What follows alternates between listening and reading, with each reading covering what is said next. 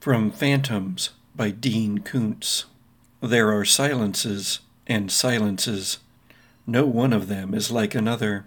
There is the silence of grief in velvet-draped rooms of a plushly carpeted funeral parlor, which is far different from the bleak and terrible silence of grief in a widower's lonely bedroom. This is Gothic.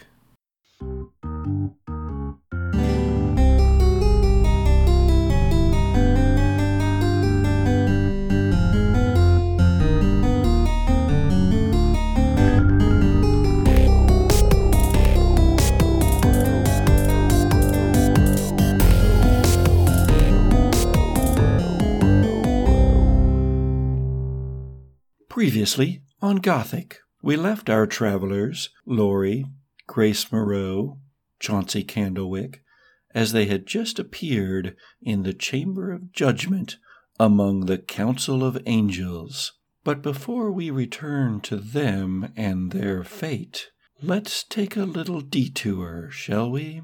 Just a small one. Let's journey to the contemporary now. The stories in the Kansas City Star read, Lifestyles reporter gone missing during trip to central Missouri, and Haven Harrow's car found near Brookfield, and still no clues in case of missing reporter. When Haven Harrow went east on Highway 36, her superiors thought she was going to be writing a fluff piece about The House, a new horror-themed hotel just opened in what had been, during its long history, a military academy, the first osteopathic sanitarium in the world, and low-income housing for the senior community of Macon, Missouri. No one was quite sure why the developer, a company based out of Chicago, would choose Macon, a small town perched at the intersections of Highways 36 and 63, for its newest venture. But then, their three other horror-themed hotels, all called The House, were also located in smaller, more rural locales. All seemed to be doing well, though the company, House Unlimited, was privately owned and its records were not public. Haven had some suspicions, and she wanted to follow up on them. So yes, she would do the fluff piece, but she would also try and pierce the veil of secrecy around House Unlimited, its enigmatic CEO, and the stories that surrounded the House properties themselves. And it didn't hurt that the spooky nature of the assignment would let her record an episode of the podcast either. She and her partner hadn't gotten one out in a while. It was with these thoughts forefront in her mind that Haven drove past the bas-relief lions on their pillars to either side of the long driveway leading up to The House. 3 days later, Haven Harrow's car was found abandoned some 30 miles west of Macon, near the town of Brookfield. Despite an investigation by local and state police, little evidence was forthcoming. That was 1 year ago. I want to talk about your characters and your connections with one another before we get started. Let's go around the table and find out what everybody is playing and who. Jesse, who are you playing? All right, I picked the Mundane Playbook, and the character is Larry Jace Bradley, man.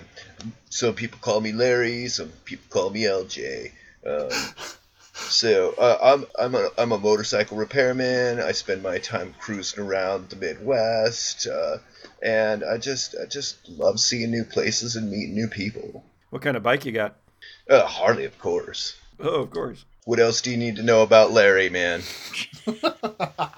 That's all you need to know about Larry. Let's get some ideas of what everybody else is playing then. Sharon? I am playing Dr. Grace Moreau, who goes by Dr. Grace because Dr. Moreau has some literary connotations she doesn't like to be associated with. She is the mad scientist playbook, and she has been spending her recent years obsessed with a podcast, which is Ooh, is it ours? I mean, not to break the fourth wall or anything. No, She and a friend of hers who she met online a long time ago, Haven Harrow, do this podcast it's a lot of urban exploration. It's kind of checking out haunted buildings, haunted sites. They're after American West and Midwest legends and folk stories and stuff like that. And so they're all about things like Wendigos. They've tried to go down to Skinwalker Ranch, but I don't know if it's been successful. Anyway, that kind of stuff. Dr. Grace is kind of the techie side of the duo. Nathan, what are you playing here in the contemporary now? Okay, I am playing Jacob Candle. This is from the what's it called? The Wronged playbook.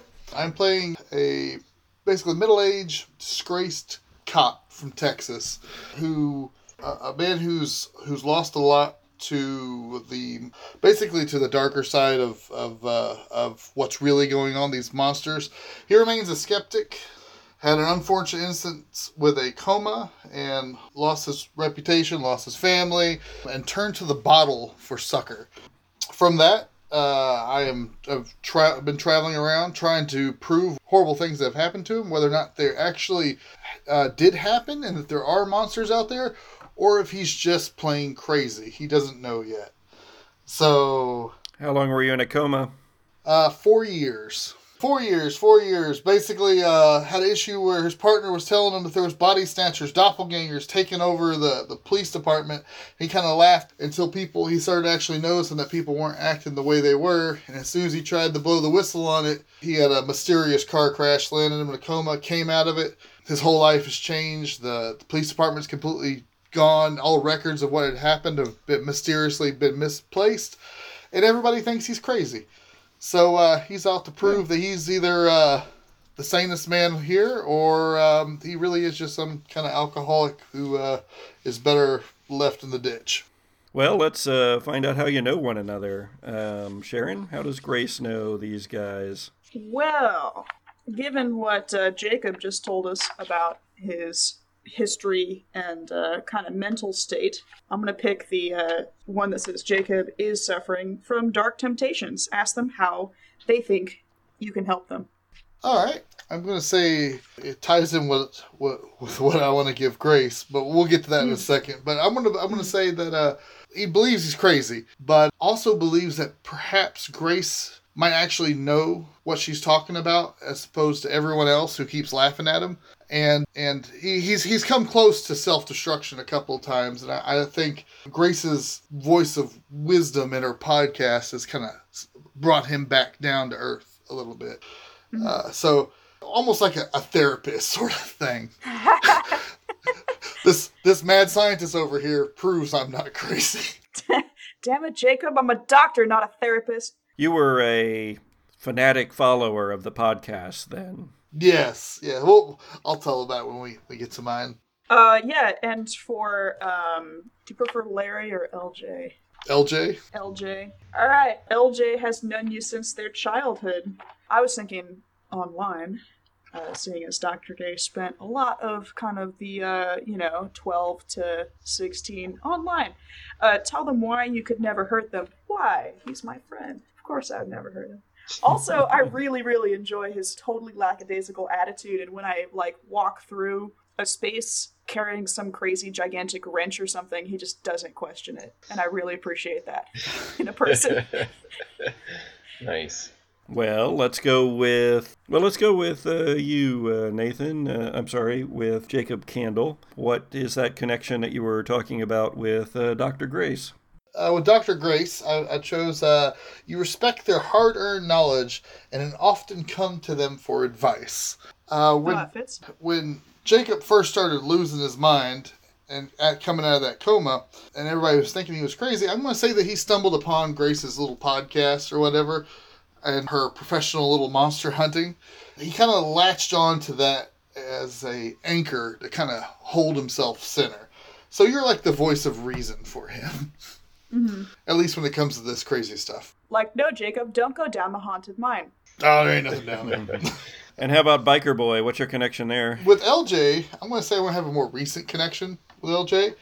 It says, they saw you absolutely lose it and go berserk. Tell them what the situation was, and ask them how much collateral damage you caused. So I'm going to say that not too soon before meeting up here, that we happened to run into each other at a biker bar, since you like to frequent those sort of things, and I'm always on the road. Well, yeah, man. I mean, what do you expect? Here's a bit of trivia. Roadhouse supposedly takes place, I believe, in Missouri. I believe it does. Yeah. Oh, cool. In Jasper.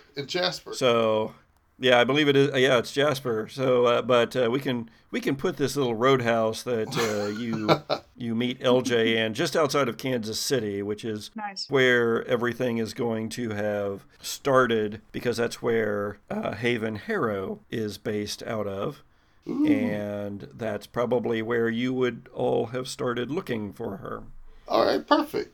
Well, I'm going to say that we met in a bar, that little biker bar or whatever, and basically Jacob lost his shit, started thinking that the doppelganger people were back and that they were somewhere in the bar, and he basically started a huge bar fight, smashing people over the head, losing his cool all the way. And so the question wants me to ask you is, ask them how much collateral damage I caused. Well, besides some of my best buds that you freaking bloodied their faces, I mean, you totally ruined some sweet cherry rides, and that just hurts my feelings that you take it out against, like, inanimate objects. I mean, it's not their fault. I mean, I get that people piss you off, but come on, dude. Goddamn, I already want to strangle him. Paint a picture for us, LJ. What did Jacob Candle do to the poor, innocent motorcycles in the parking lot of the Roadhouse? Well, I mean, it started out as just like a regular bar brawl that Patrick Swayze was unable to stop. Well, yeah, and screw that pretty boy, man. But anyway, so I don't even know this guy, but all of a sudden he's like throwing beef, and it's like it's a bar, it happens, so fight, yeah. Next thing I know, people are going through windows. Yeah, I love carnage. But then the next thing I know, he's like dragging this guy out and beating him on the side of the pavement, and then he kicks his bike, and I'm like, dude, and some of my buddies are all like, dude, and he's all like, bam, bam, bam, and then like next thing I know, bikes are falling over. I got blood on one of my favorite jackets. It was a mess, man.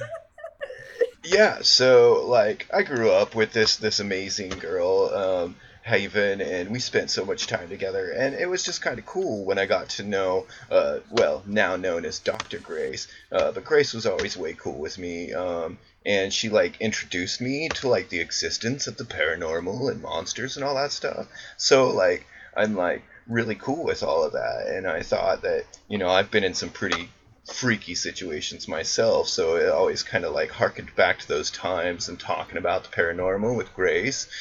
Yeah, and that ex-cop guy, man, I'm just way suspicious of them.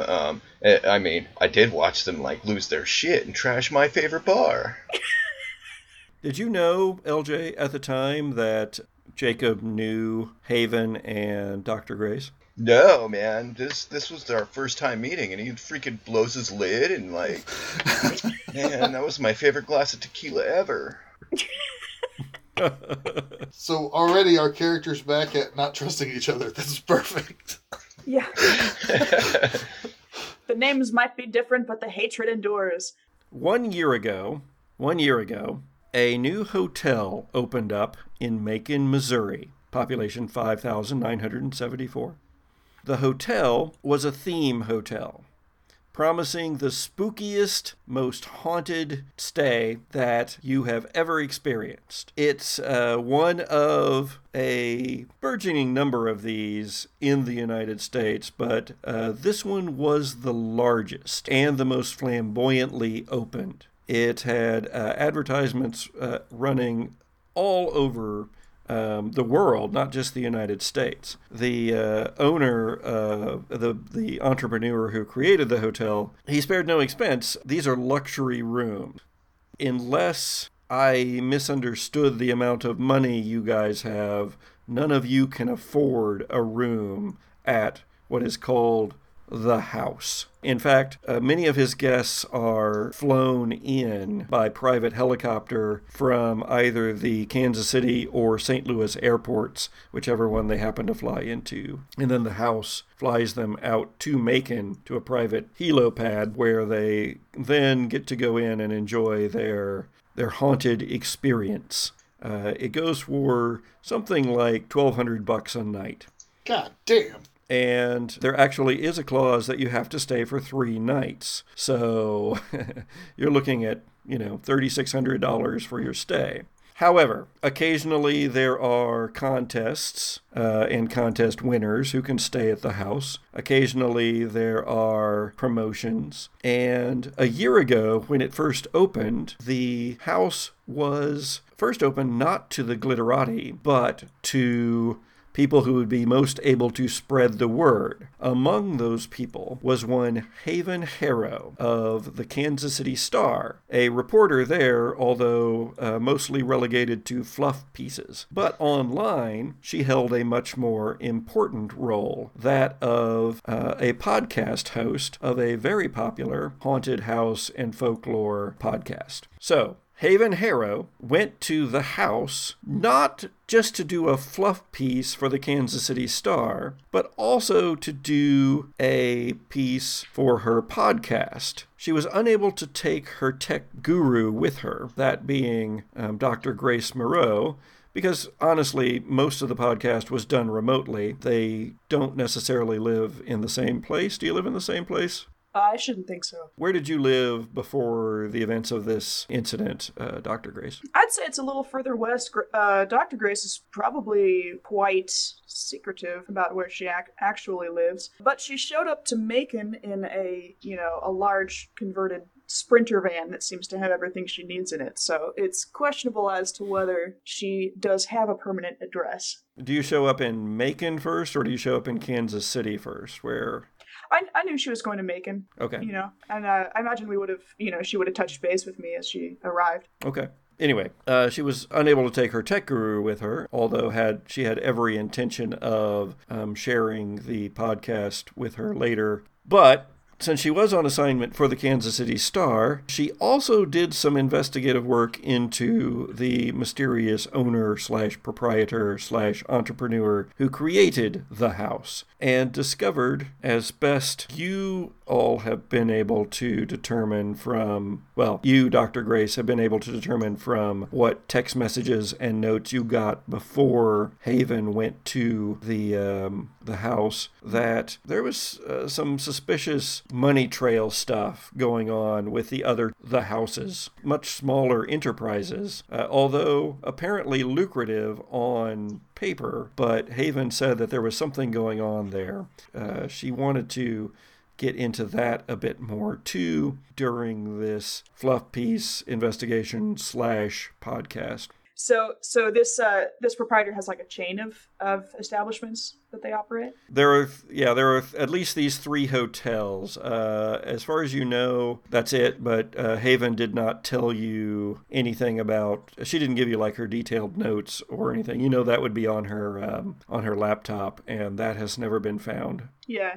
So that was a year ago. Cool. In that time, the local police department, as far as research goes online, which is very little, the local police department put out notices of a missing persons, but eventually the case just got relegated to, it's one of those things that happens. Haven traveled there on her own in her 1998 Yugo that was found on Highway 36 headed toward Kansas City, about 40 miles away from Macon, abandoned, apparently. And that's where the police department had to leave it as an open case. No body has ever been found. That was her vehicle? Her 1998 Yugo? Yeah. Yeah. She wanted to upgrade to a Prius, but she hadn't gotten the money yet. She always was into these newfangled electric cars.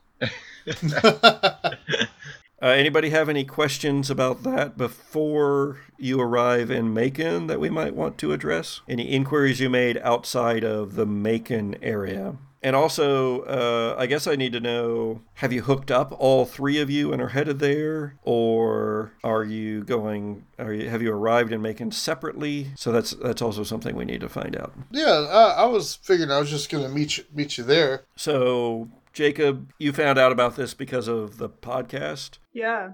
Yeah, I was going to say... Dr. Grace, have you taken over the podcast since Haven's disappearance, and has it turned into a Where's Haven kind of thing? Yeah, I was going to say probably the podcast.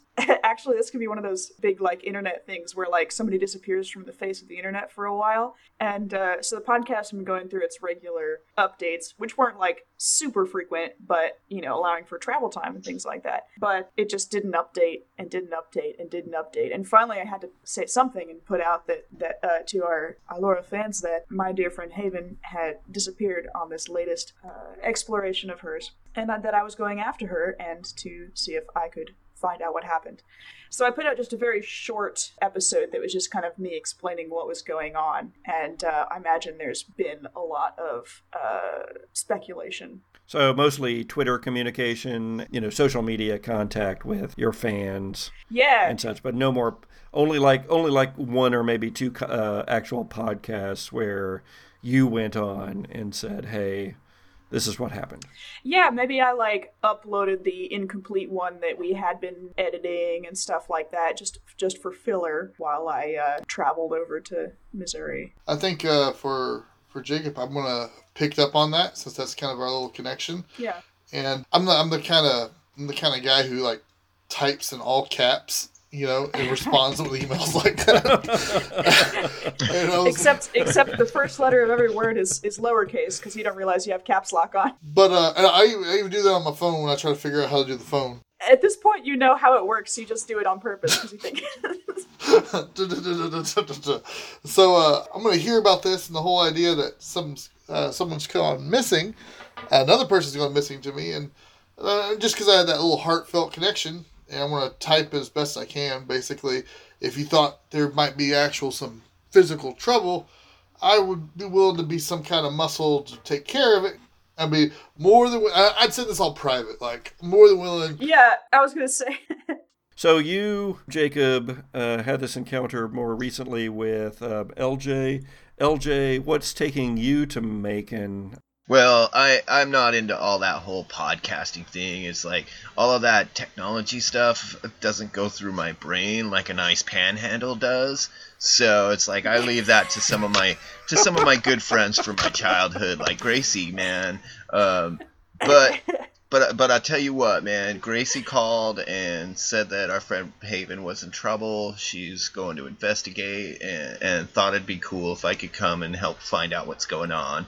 So yeah, that's why I'm heading to Macon. Grace, you're the essentially the catalyst here, Dr. Grace. Yeah, I guess so. Why did it take you a year to get around to going to Macon proper and starting your investigation? Kind of my immediate reaction is that it took me a while to mobilize myself because I was kind of following the police investigation, calling them 12 times a day and stuff like that and seeing if I could, get any more information out of them.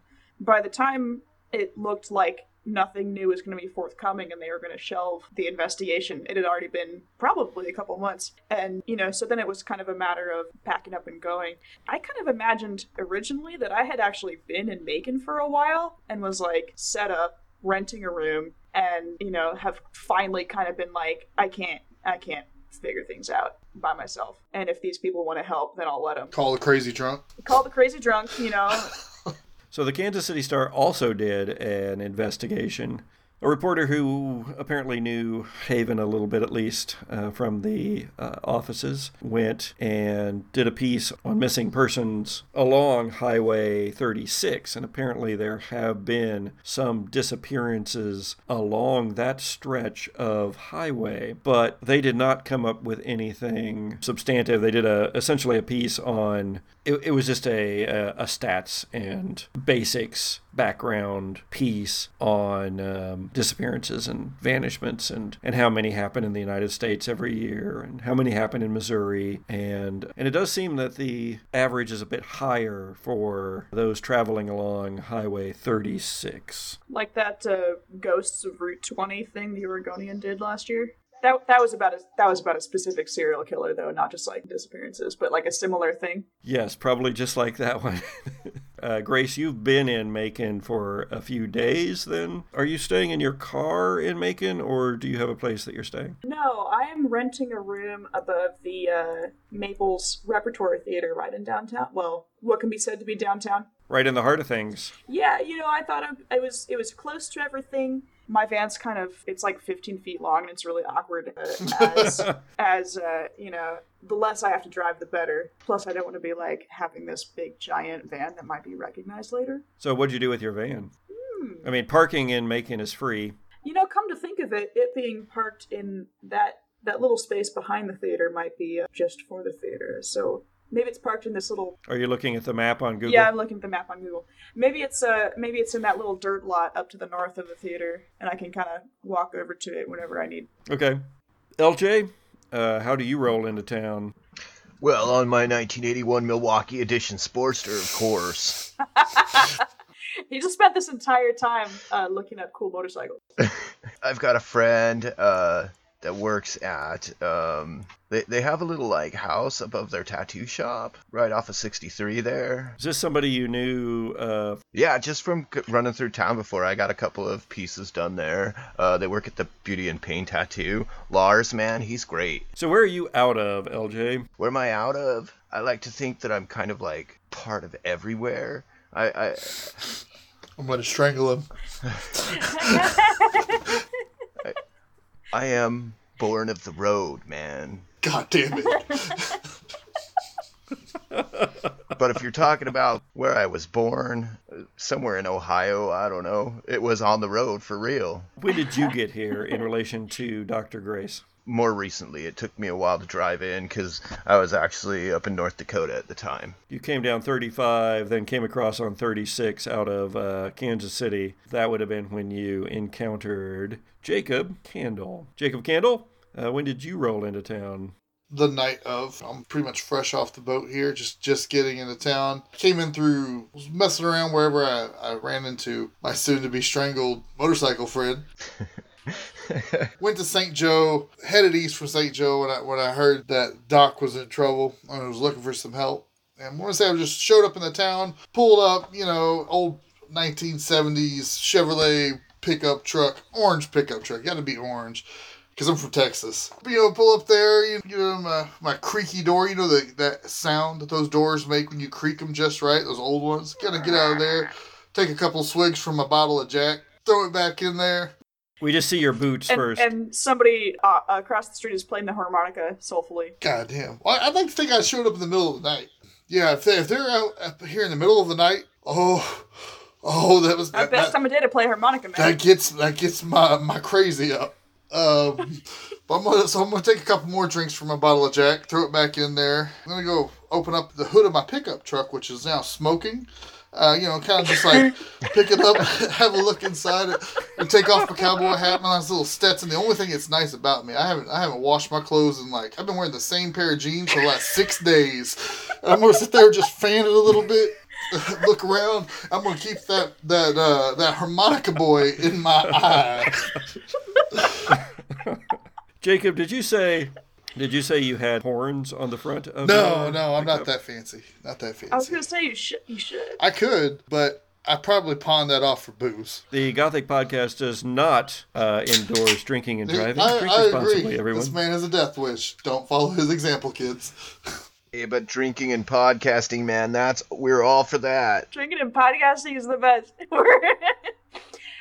You should have the little plaque that you mount horns on, but it's on your truck, and you can see where the horns used to go. Were, they're gone. Yeah. I'm like gonna, try to reach into the engine a little bit, burn my hand on something, start cussing aloud, kick the truck a couple of times, stare. I'm gonna just mean eye that harmonica player across the street. I'm gonna wait till he does something, and I'm just. I've just invented this random harmonica man, and I feel bad for him now. It's one of them.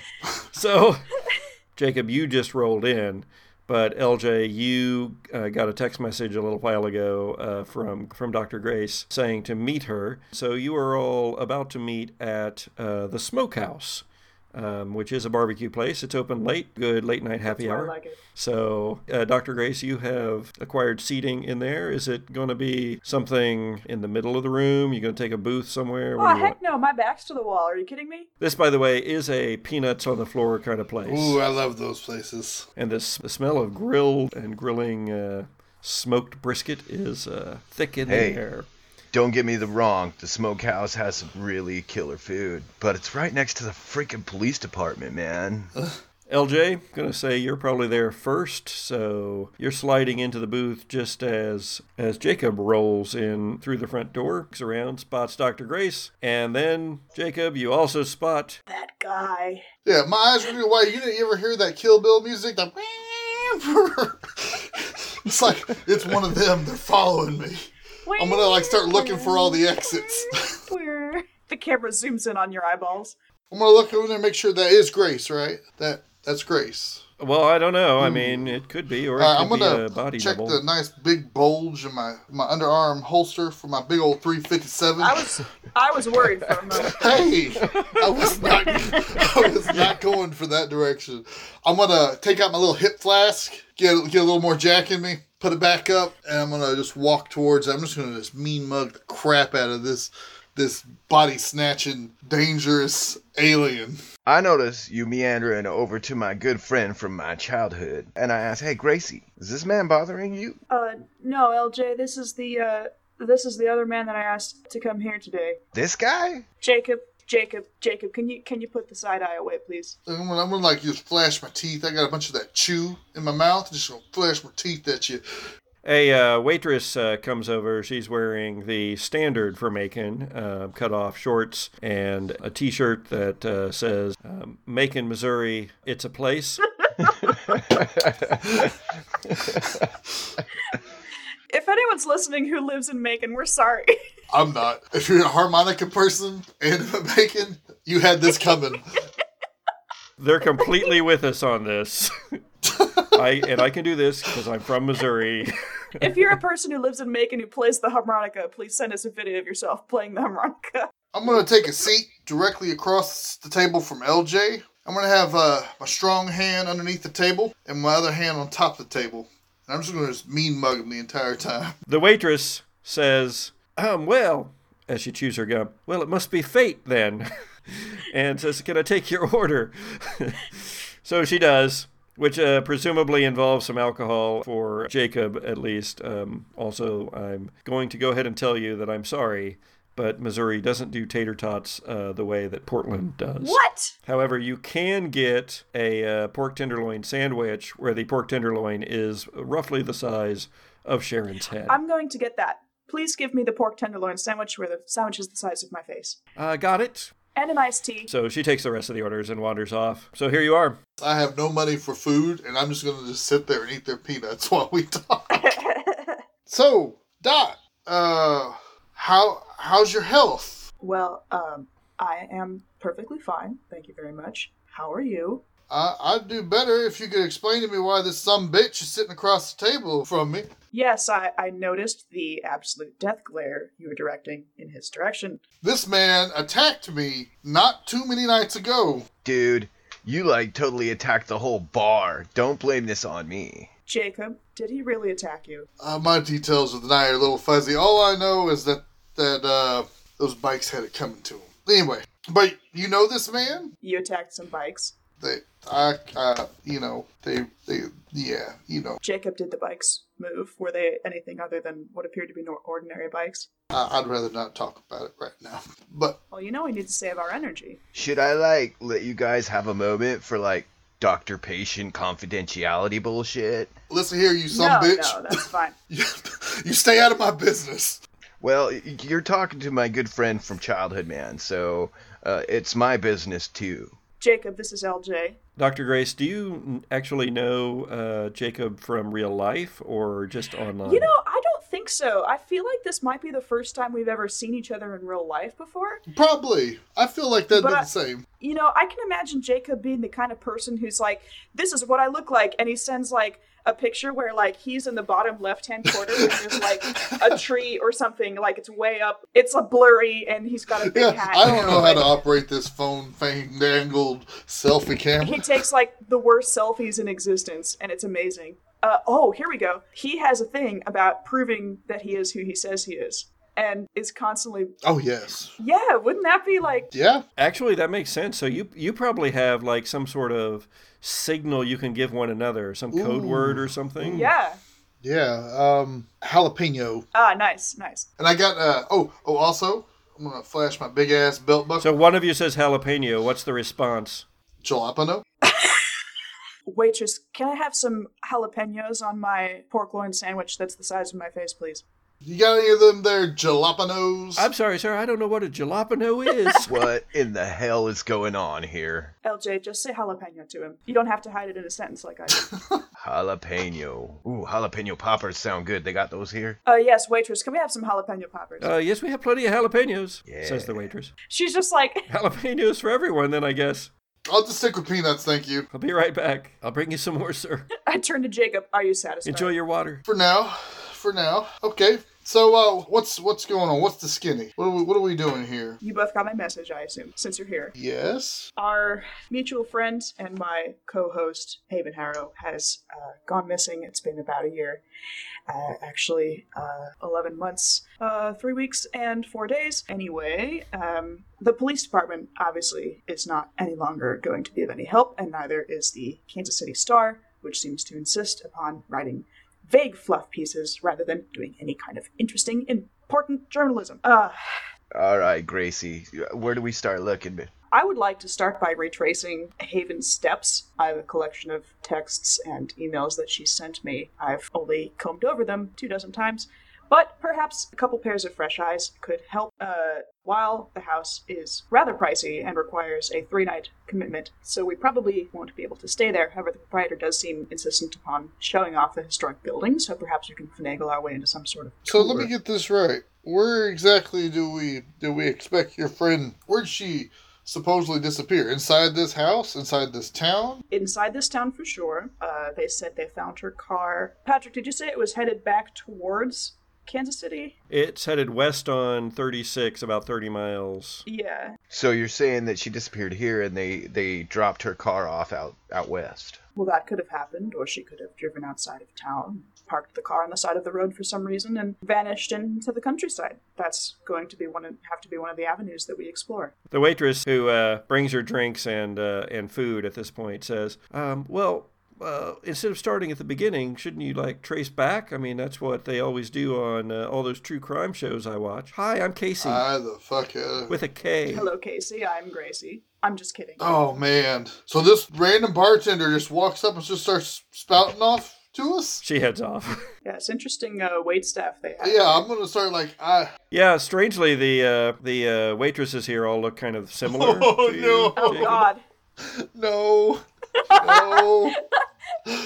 I think you invented a personal hell for Jacob. Oh, okay. Well, what did the alien say? I've thought about this. What'd she say? Jacob, she's a waitress. She suggested that we start at the end, the last point where we knew that Haven visited, and work our way backwards to the first place where she was known to have entered Macon. And did you say it was west on the 36? West on 36. We could measure out, they said, Patrick, did they say exactly 30 miles, or did they specify a mile marker? You can find out exactly where. It's roughly 30 miles. It's not exactly, no. Could I make an argument that I have acquired the police file, or a copy of the police report? Well, that's going to have to be, may I have a drum roll, please, and investigate a mystery. Hey. Woo! First roll of the Sweet. night. Okay, investigate a mystery is sharp. 7 plus 2 is 9, which gives me 1 hold. I mean, none of these questions are have I acquired the police report? How about where did it go? It being the car. There you go. The police reports that you managed to get a hold of, Dr. Grace, indicate to you that the car was found, and it never specifically said the milepost in any of the public documents, but it is listed in the police reports that it is just about 2 miles before the Freedom Baptist Church outside of Brookfield on Highway 36. And that's a stretch of highway that is just fields and trees. Let's go check it out. Come on, gang. Yeah. Where's this at? It is the middle of the night when Jacob finally got in. Let us leave at dawn. Dawn? All right. Jacob, I mean, I don't want to tell you how your character is or anything, but I doubt you've done anything at dawn for the past few years. I sleep in that pickup. I get the little roll down windows. I put my feet up in there, put my hat down over my head, you know. When the sun comes up, the sun comes up. What color is your Stetson? It's just brown. It's nothing too fancy. Was it always brown, or is it brown now? It's actually the only thing that I take genuinely good care. I care about my hat. Okay, cool. All right. Oh, a hat link. The boots, not so much. The boots are old and raggedy. But the hat is very important. I take good care of my hat and my bolo tie. So I guess we do that. So you want to leave in the morning then, and you want to talk about anything else tonight? I don't think there's much to talk about. Do either of you have any specific concerns? Did she contact either of you? I did ask some of her coworkers and her family members in Kansas City. It's been a few years since I've talked to Haven. This is like the first I've heard of any of this. No, I don't think I would have. I'm going to pull out my cell phone. It's all like cracked to shit. And, I'm going to start looking through it. And I know there's a way to check my mail on here somehow, but I don't know how to do it. Yeah, well, I can show you if you just... Okay, wait. This is good. Investigate a mystery, Jacob. Oh, okay. All the right. mystery of your phone. This is great. Okay, so investigating a mystery. Here we go. You've downloaded all these apps that had bugs and stuff, and I pop-up ads keep coming up. All right, so here we go. Investigating a mystery. Here we go. That's a 12. Oh. Wow. Nice. You have to have Dr. Grace show you how to access your mail on your phone. I've stepped on this thing so many times. But when you do, you see all these messages, and they're from. I mean, most of them are most of it's porn. Oh yeah, it's probably porn. But Ads. There's a lot of there's a lot of ads, and there's a lot of ads for porn, and a lot of conspiracy theory newsletters that you've signed up for and never knew why they never sent you anything. Absolutely. I make a mental note of some of those. But then there's also some correspondence from Haven. Oh. And it's right there. I'm going to point it out. It's like, hey, it looks like she tried to message me. She did try to message you. Okay, so I'm going to start looking at these. The message says, Jacob, I was going to send this to Dr. Grace, but I'm afraid that she might be watched, and I'm pretty sure that you are not, so do keep this safe. This is everything that I have found on the House LLC. What? Haven? If anything happens to me, make sure this gets to my colleague, Dr. Grace. XOXO. Haven. She answers every email that way. Pay no attention to that. Give me the phone. Let me see. So I'm going to try to look at it real quick. And as I'm looking at it, I'm just going to delete the email and send it to the trash bin. No. And I was like, I'm going to ask for your help. Please help. You can access your trash for 30 days. It only gets deleted after 30 days. See here, you press trash. Yeah. Oh, okay. Oh. You open it, Oh. click on the email, and say return to inbox, and do not delete this email ever again. I'm sending it to myself immediately. Well, bless your heart. 4 email addresses that I sent it to. So the document is a PDF, and it does have a lot of very dense information. What I'm going to allow you to use this for is whenever you want to investigate a mystery about something dealing with the house, this will give you a +1 ongoing. Oh, nice. All right, excellent. I'm going to just copy that, reply all, That forward. That won't. All right, if you insist. I mean, she won't. It'll just go to an inbox that won't ever be checked. Yeah, okay. All right. I'm glad somebody's good with all that newfangled technology stuff. You could be too if you just gave it a try. Told if all those ditch that old circuitry and Nokia. gadgets I don't get. give me some good old-fashioned gas and a rotation motor. It's like, so you guys just kind of want to chill in town for the night and then head out in the morning? Yes. Yes, I assume we would like I sleep at night. daylight to inspect the side of a road. Don't worry about it. I'll check it out, which, by the way, is one of my moves. LJ, before you leave, let me show you how to turn your phone on. It's on. So that you can contact me. The light's on. If I anything can goes wrong. see the clock. I flip it open. I press the buttons, and it makes a call. It's a Motorola.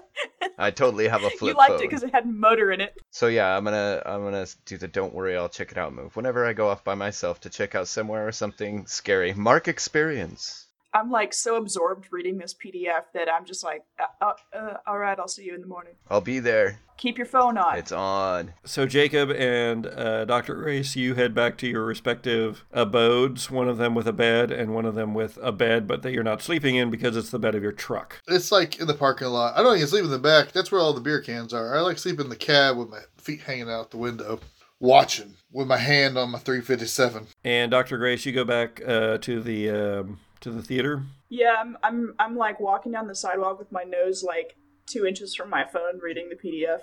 And LJ, you get on your bike and roar off into the night. Heading off to Brookfield.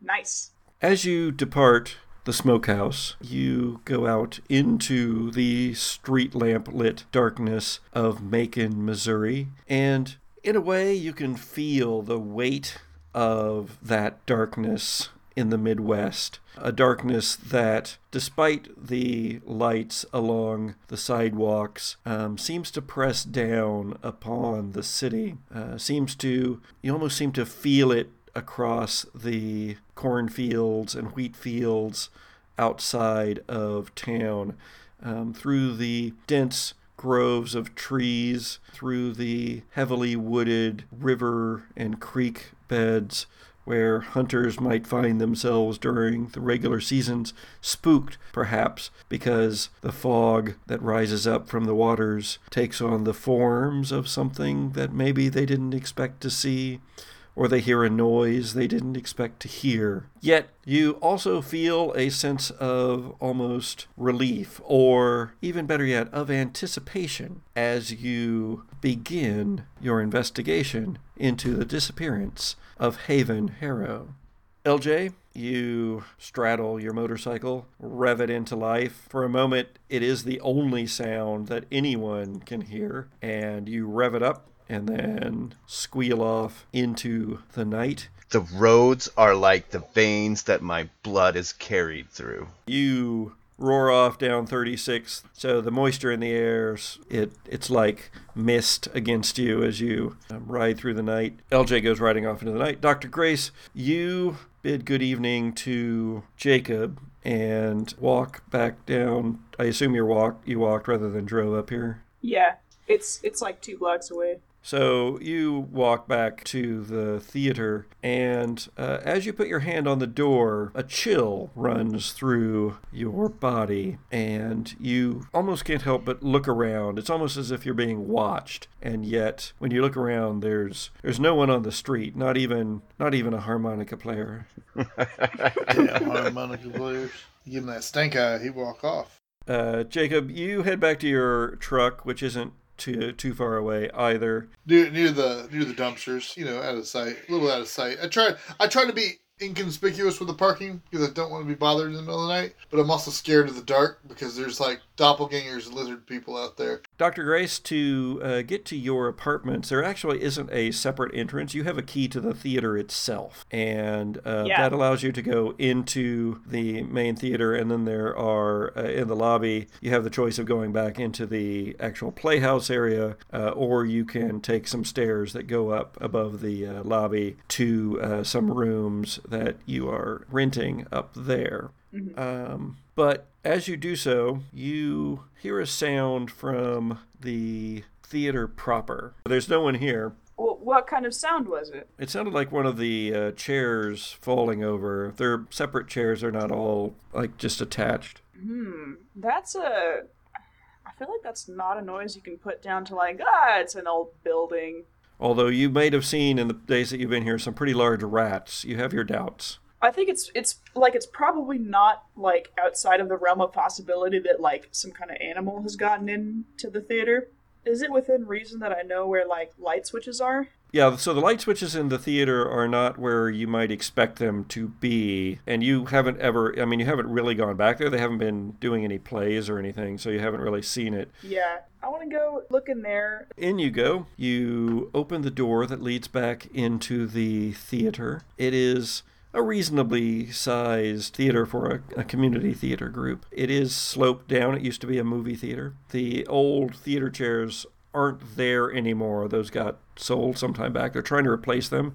So there are some rows of those, but there are also a lot of just folding chairs. And so you go back there, and it is dark, although there are some safety lights on, but do illuminate things a little bit. I'm searching for the the kind of main like bank of light switches. How about read a bad situation? Okay. Plus sharp.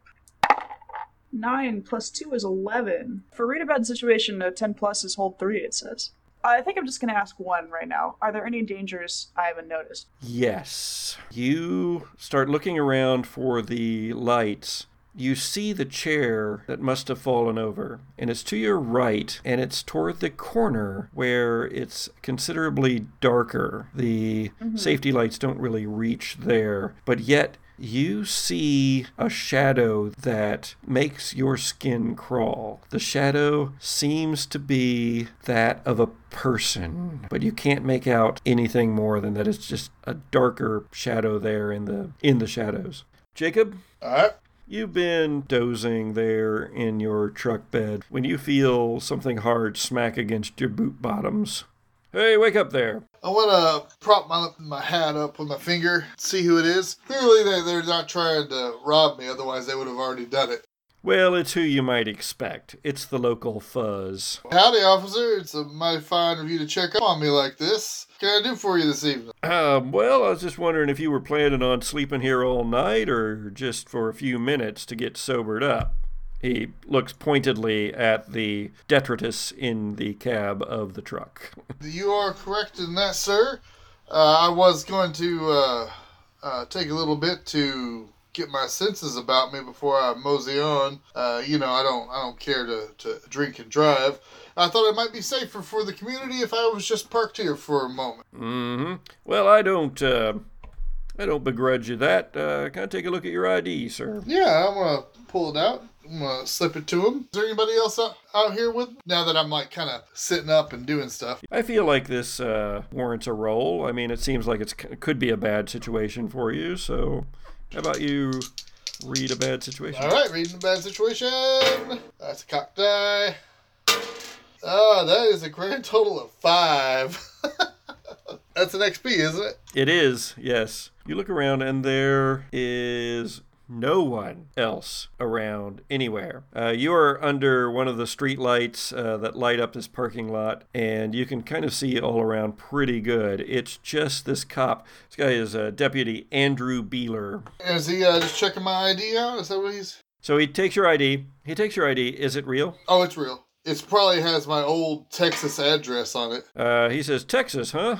You don't have any, if I were to run this, you don't have any warrants or anything, do you? Oh, no, sir, not to my knowledge. You sure about that? I'm pretty sure. He nods. He does actually pull out a kind of a bulky handheld device of some sort and taps in some information from your ID into it, and then he hands it back to you. Man, technology today. Man, if I had that when I was on the force, that would have made this job way easier. Oh, on the force, huh?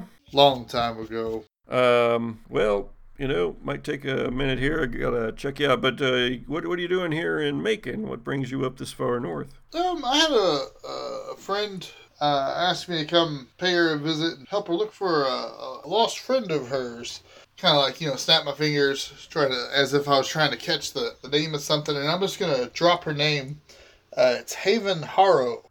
With that name, his demeanor changes. He was actually semi-amiable. Oh. there for a while, but when you say her name, he's like, yeah.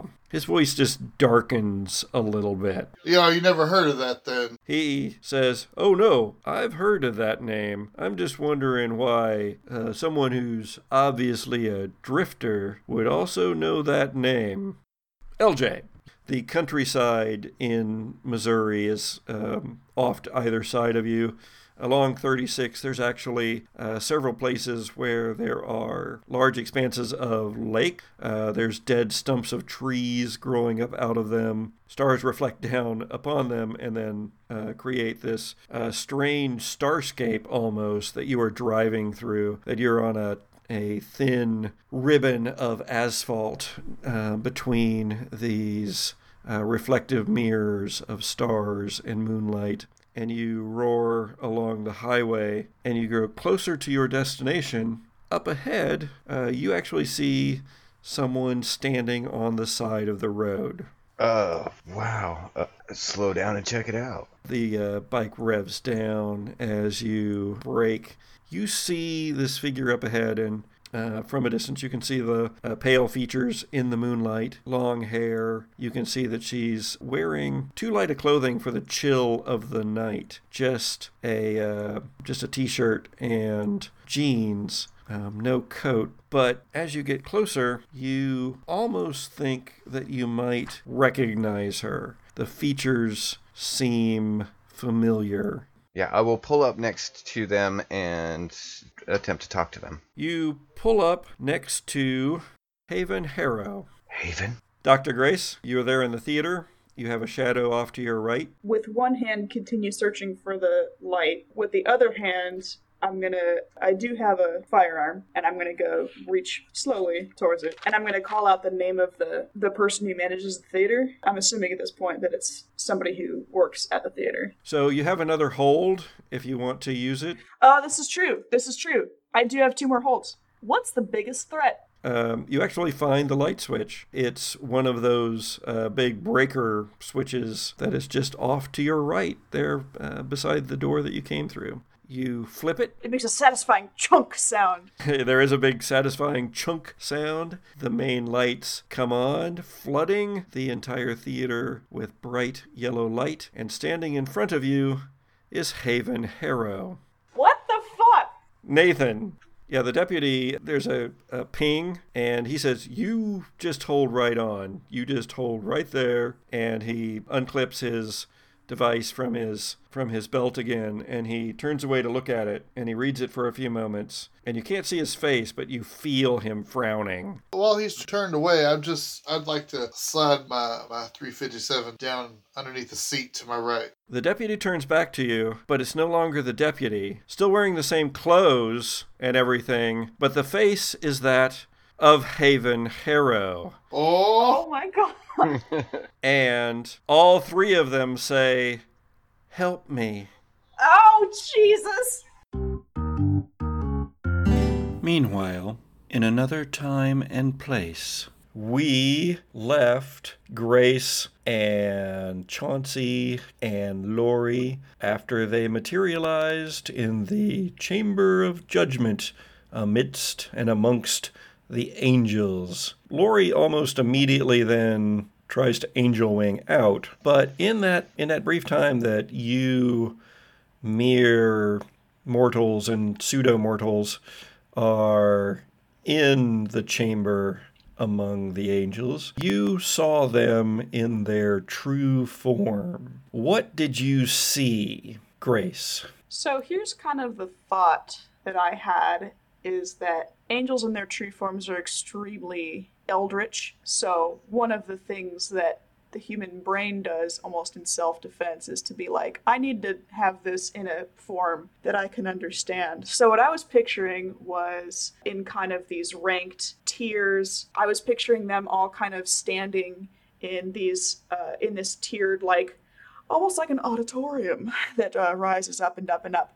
And as we appear, they all turn as one and look at us like we've interrupted some very important business, which makes it feel very awkward. And I was picturing them looking kind of like elves are pictured in like urban fantasy nowadays, just like extremely beautiful, sharp lapelled business suit kind of. Yeah, that's what I was picturing. Did they have their wings? I think there's like for a moment there's like glimpses of things that should not to belong on humanoid shaped beings, like extra limbs and eyeballs and wheels and floating things, and then as like, you know, my eyes adjust to the light and I blink, it kind of resolves into like, oh, these are basically like 2 arms, 2 legs ahead. How about Mr. Chauncey Candlewick? What does he see? No, Mr. Candle, I'm going to stop for a moment and take in the everything amethyst, gemstones of all different types, all around this Hall of Judgment. I guess I might instinctually kind of know what that is. Maybe with some otherworldly sense. And I see these beings, these angels, I instinctively know what they are. I just kind of, you know, you can picture them as beings of energy, of light. And while it's all very grand, and, you know, I suppose I should be swept off my feet with sudden awe, it's what I don't see that really pings into the core of me. What I don't see, I've been with my Dark Master for so long. I've seen beings of power, darkness, evil. I've seen it creep in and out, take its many various forms, but there's always been a sense that there was this good versus evil, that there was this duality, and that I've always been on the side of evil, and I've been trying to work towards the side of good, but that's not what I see here. What I see here is the complete lack of that. It's not good. It's not evil. The only thing I see here is disgust, and the disgust I find is not with the creatures of light and their precious little gemstone hall. The disgust is that I am weak, and before me are yet stronger creatures. And as far as the darkness and the light goes, I realize now that I'm just a puppet in a game, and that the only way I'm going to escape this is if I get stronger. Contempt. I'm going to like glare at Laurie for a second there, but you know, I really got to thank him for opening this door, you know, and like shattering my worldviews. Well, at the moment you don't have time to do so. Laurie, your wings spread again, and you attempt to take yourself and your companions away from here. I believe we need you to roll some dice for angel wings. My new bone dice, yay. That would be a 10. Nice. So, to the curio shop we go. And as Laurie's insubstantial wings wrap around you to take you somewhere else, the chamber of judgment fades. Before, the transportation on the wings of angels was immediate, with no sense of passing time. But this time, something different happens. There is a moment, just a moment, but it's such a long moment. And in that moment, you see things happening outside of yourselves, outside of what you should be able to see or know. It is the well cellar of the Castle Kane. Lazarus Kane kneels beside the well. Tears run down his face. "I have until morning," he says.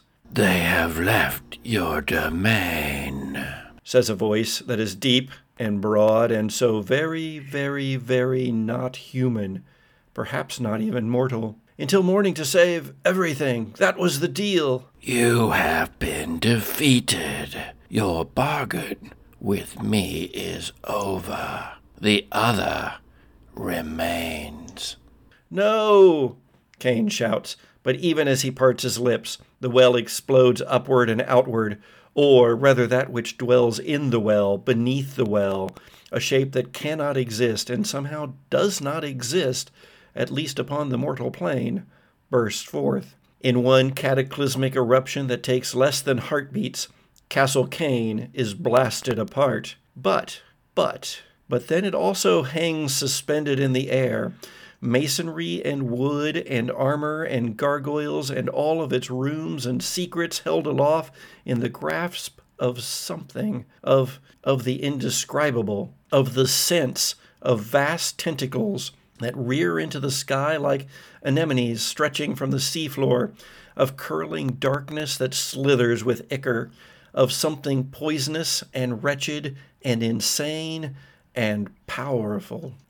And somehow, in that heartbeat of suspension, those tentacles and those rooms expand and spread and occupy a new space, one that is about an hour's distance by horse and wagon, the town of Bledson. And then there is the flapping of wings and the thick smell of cardamom, and you appear in the curio shop off of Bledson's main square. The bell above the door tinkles as Nathan Redbone pulls it open in order to exit, but he and Isabella both stop and look back when you materialize from the night. "Oh, you made it out," says Nathan Redbone in his perpetually changing accent.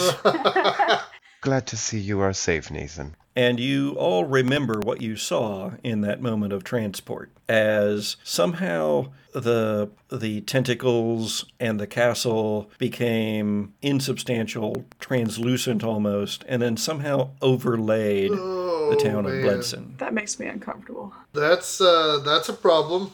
Like a dual exposure, or like bits of castle are physically like landing on the town? Yeah, it's more like double exposure, where there's another image, and it only happened in that moment. I mean, you look out through the dirty windows of the curio shop into the main street of Bledson, and you see the town square, and you see shops and such arrayed around it, and it's night, but there's enough light from the moon. The storm seems to have cleared now, so there's no more beating rain and thunder and crashing lightning, scudding clouds that you, again, see just vague hints of through the windows of the shop, but also a moon pretty close to full is illuminating the scene, and you don't see that overlay now. You saw it in that moment of transition as Lori brought you here. You know, I'm going to adjust my hat, and then I'm going to look at the rest of you. And it's like, I believe we have a little more work to do here. What are you all talking about? Starts to say Nathan Redbone, and then out in the square, there's a howl. And a larger than human, in fact, but humanoid in appearance, a large creature of some sort leaps up onto the center fountain of Bledson and lifts its head and howls toward the moon. Nathan, dear, close the door and lock it, please. And Nathan Redbone just closes the door and locks it. Until next time on Gothic. Oh, man. The Gothic Podcast is produced by C. Patrick Nagel, with theme music by Zoe Hovland and cover artwork by Jared George Art. Listen to the Gothic Podcast on Podbean or wherever you get your podcasts. Follow the Gothic Podcast on Twitter, Facebook, and Instagram, or email us at thegothicpodcast@gmail.com. Support for the Gothic Podcast comes from you, our listeners, so please visit our Patreon page. Thanks.